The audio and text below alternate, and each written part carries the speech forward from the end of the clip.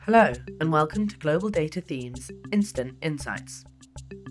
At Global Data, we define a theme as something that keeps a CEO awake at night, as businesses that invest in important themes will succeed, and those that don't will fail.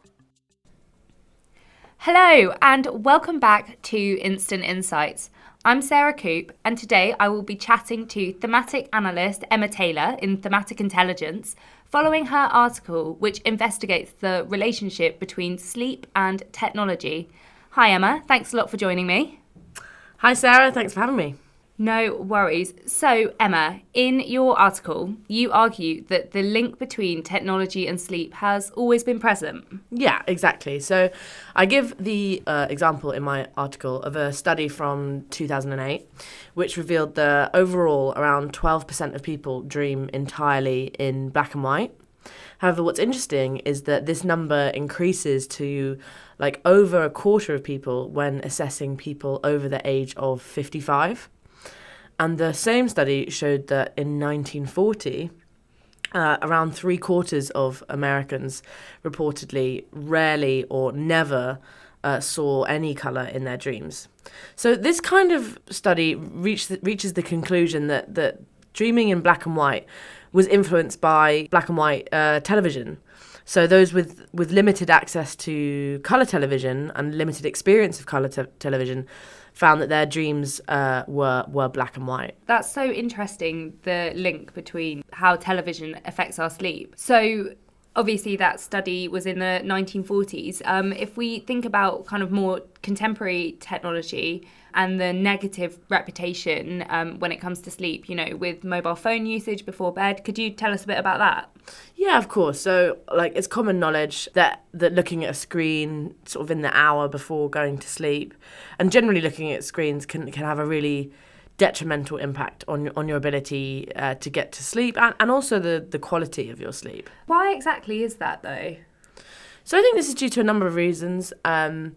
So the stimulating effect of technology really keeps your brain like firing on all cylinders. Also, the glow of the screen, often in like a dark room, can reduce the body's production of melatonin, which is the hormone responsible for helping the body attain a circadian rhythm. However, as I say in my article, tech can also have sort of quite a positive influence on sleep as well. Can it? I mean, that's probably the first time I've heard that been said. Explain how can it have a positive impact? So I think technology is increasingly being used to monitor our bodies and sort of quantify our lives. And a lot of people are trying to use this to improve the length and quality of our sleep as well. So with the explosion of wearables in the past few years, people are really starting to increase their use of smartwatches and apps to record the length and quality of their sleep and analyse that data. I think this market, I expect it to grow as obviously a good night's sleep is so highly valued in our current society. Also, some tech has been developed from researchers from MIT who have developed some dream shaping tech, which uses a technique called targeted dream incubation.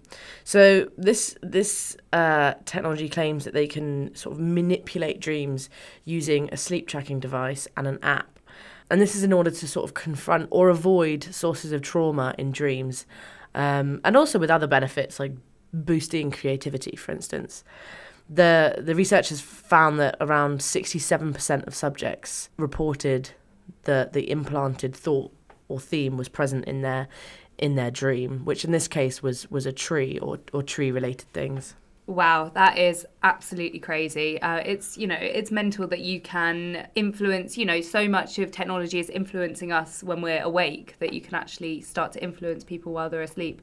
Should maybe keep that one away from advertisers from the time being. So in your article, you mention technology obviously influences our sleep a lot, but mobile phones aren't really present in dreams. Why is that?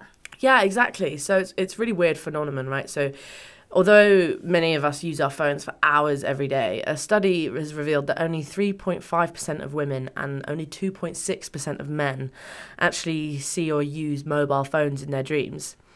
So some researchers have investigated this, and they believe that often dreams are connected to our survival instincts. So some people believe that they're there to sort of serve us by playing out some undesirable scenarios ahead of time so that our brain can be prepared in case a similar scenario in real life arises. I think the sort of cliche in this is going to school in your underwear, which I guess is preparing you for the inevitable embarrassment that comes with being a teenager. But I think researchers then believe that technology like mobile phones have not been around long enough to be ingrained into our sort of subconscious, instinctive, anthropological brain. So it'll be interesting to see sort of decades down the line if they start to appear more frequently in dreams, and also how they're depicted.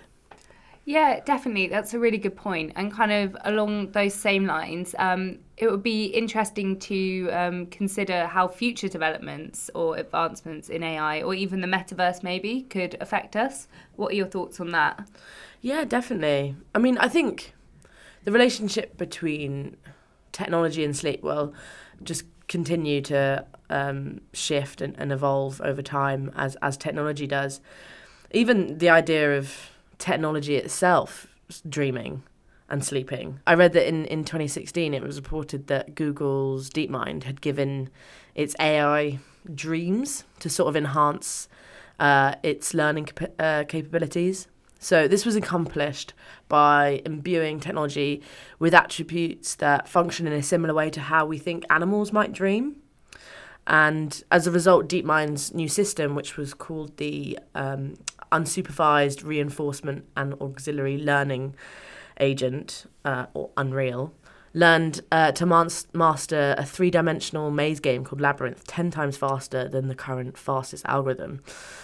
So I think, although this is a loose definition of the term dream, and this is a very functional phenomenon, I think it'll be an important part of analysis in the terms of the future of AI. So although it's obviously still quite a distant prospect, as we get sort of closer and closer to AGI, which is artificial general intelligence, this is the sort of ability for machines to do pretty much anything that a human can and be basically sentient.